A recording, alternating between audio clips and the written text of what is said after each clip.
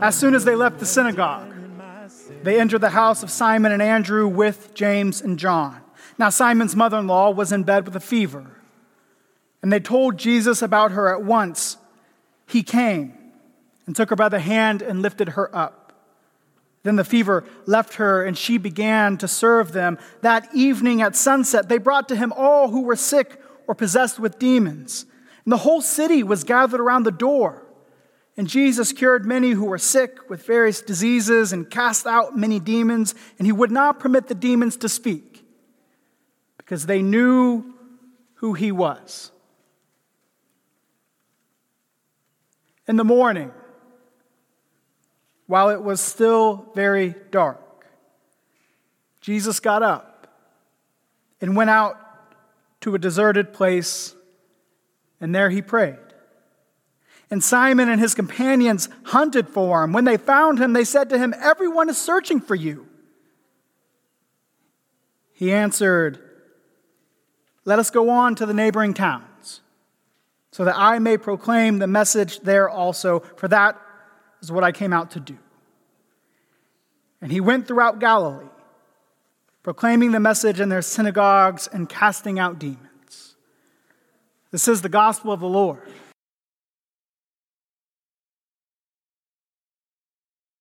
The Super Bowl is next week, and my household is rather excited. Some of us for the actual game, others of us for the commercials, Usher at halftime, and most importantly, the Taylor Swift appearances. All 40 seconds of them. I've always been a football fan.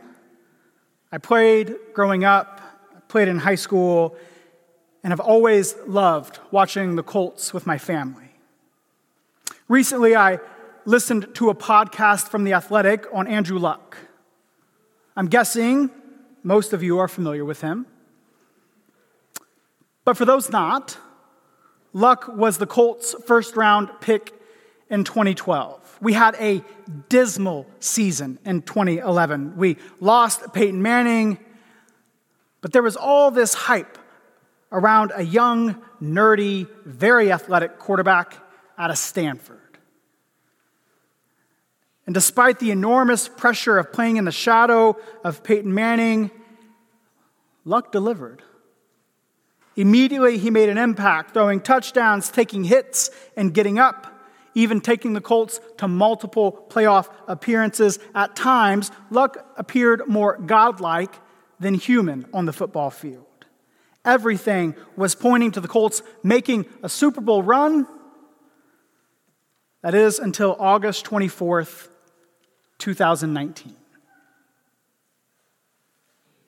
To the shock and disappointment of many, the 29-year-old with potentially some of the best years ahead of him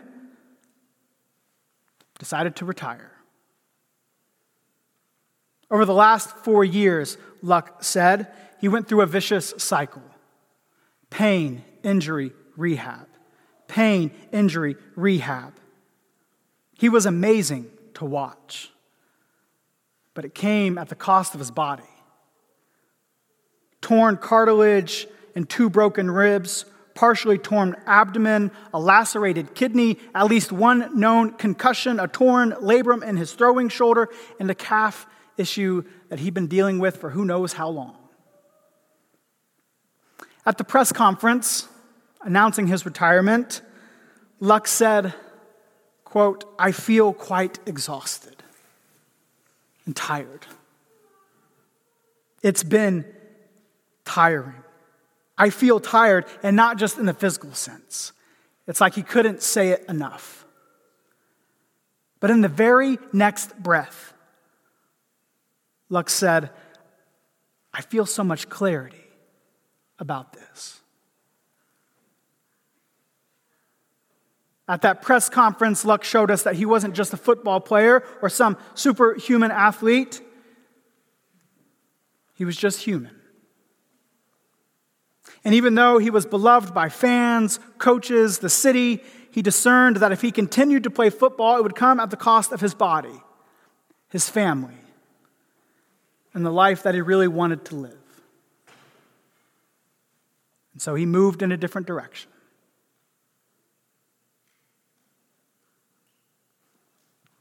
So what in the world does Andrew Luck and Jesus have in common?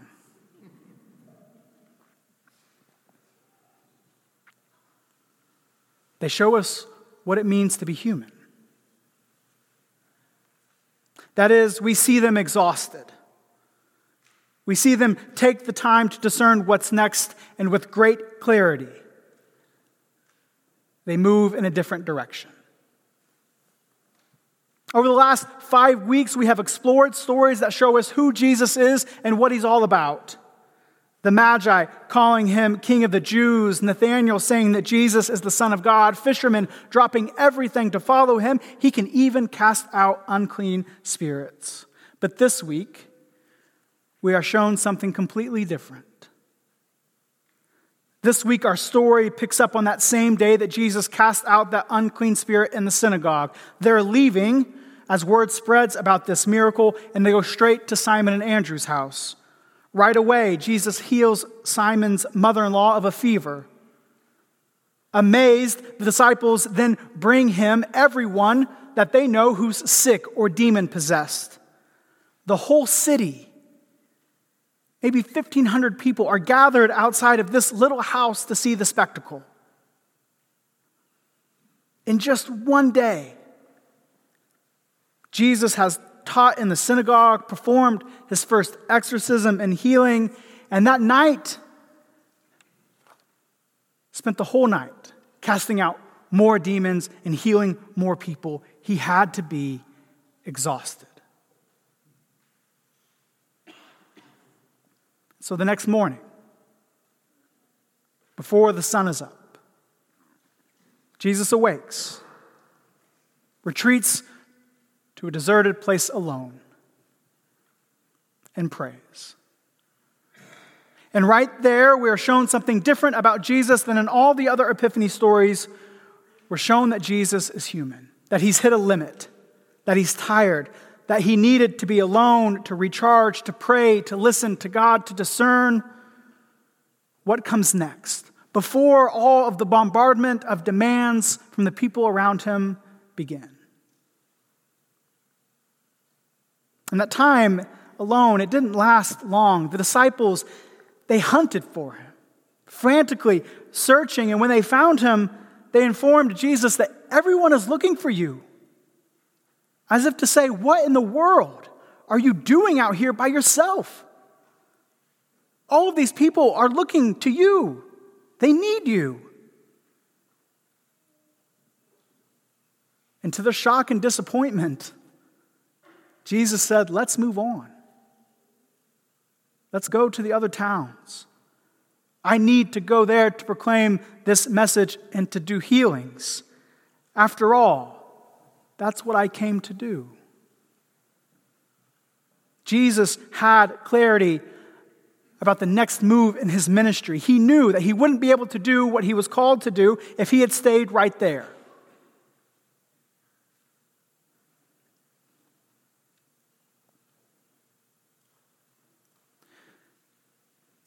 This life demands a great deal from us. People and powers try to pull us in all sorts of directions, telling us who we should be and what we should do. They want all that you can give, and then they'll ask for more. We will get tired and overwhelmed and exhausted even. It's only human. And it's so easy to just continue on doing what's asked of you, even at the cost of yourself and the life that God really desires for you.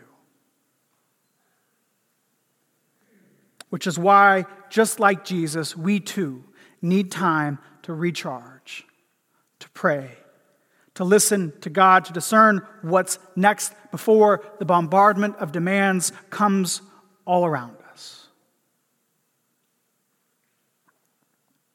And in that space and time, God gives clarity about what we are called to and gives our weary selves power to do it.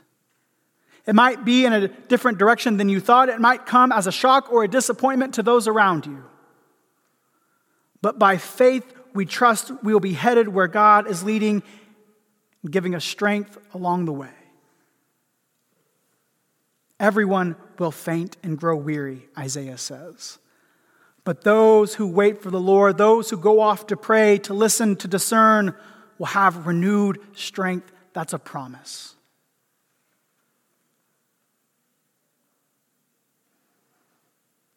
And just as we need that time of discernment in our individual lives, we need it together as a community, as Cross of Grace.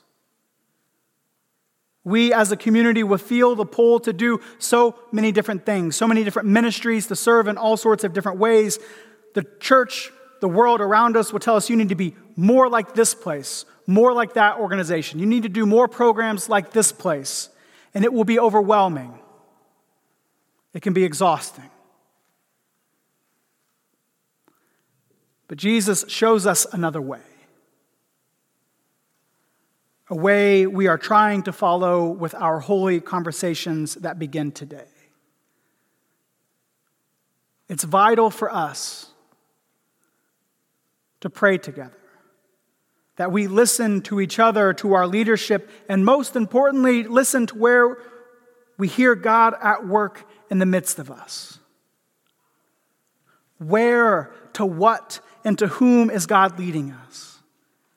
Who needs to come alongside us? What is the need that calls us to serve in new ways and in new places? There is energy and excitement in this place. Look around. Do you not see it? Do you not feel it? Now is the time to discern together and to dream about what comes next. Yet in all of this, what doesn't change is who we are and what our ministry is. Sure, Jesus went to other neighboring towns, but he still preached the gospel and healed people. That part never changed. For us, as Cross of Grace, whatever comes next for us, we remain a community of disciples offering grace, no strings attached. That part doesn't change. We will continue to worship, learn about, and serve the everlasting God who does not faint or grow weary, but gives power to the tired and strengthens the weak. And so we pray that God will guide these holy conversations, giving us clarity about the direction God is leading and empower us to follow, whatever the direction may be. Amen.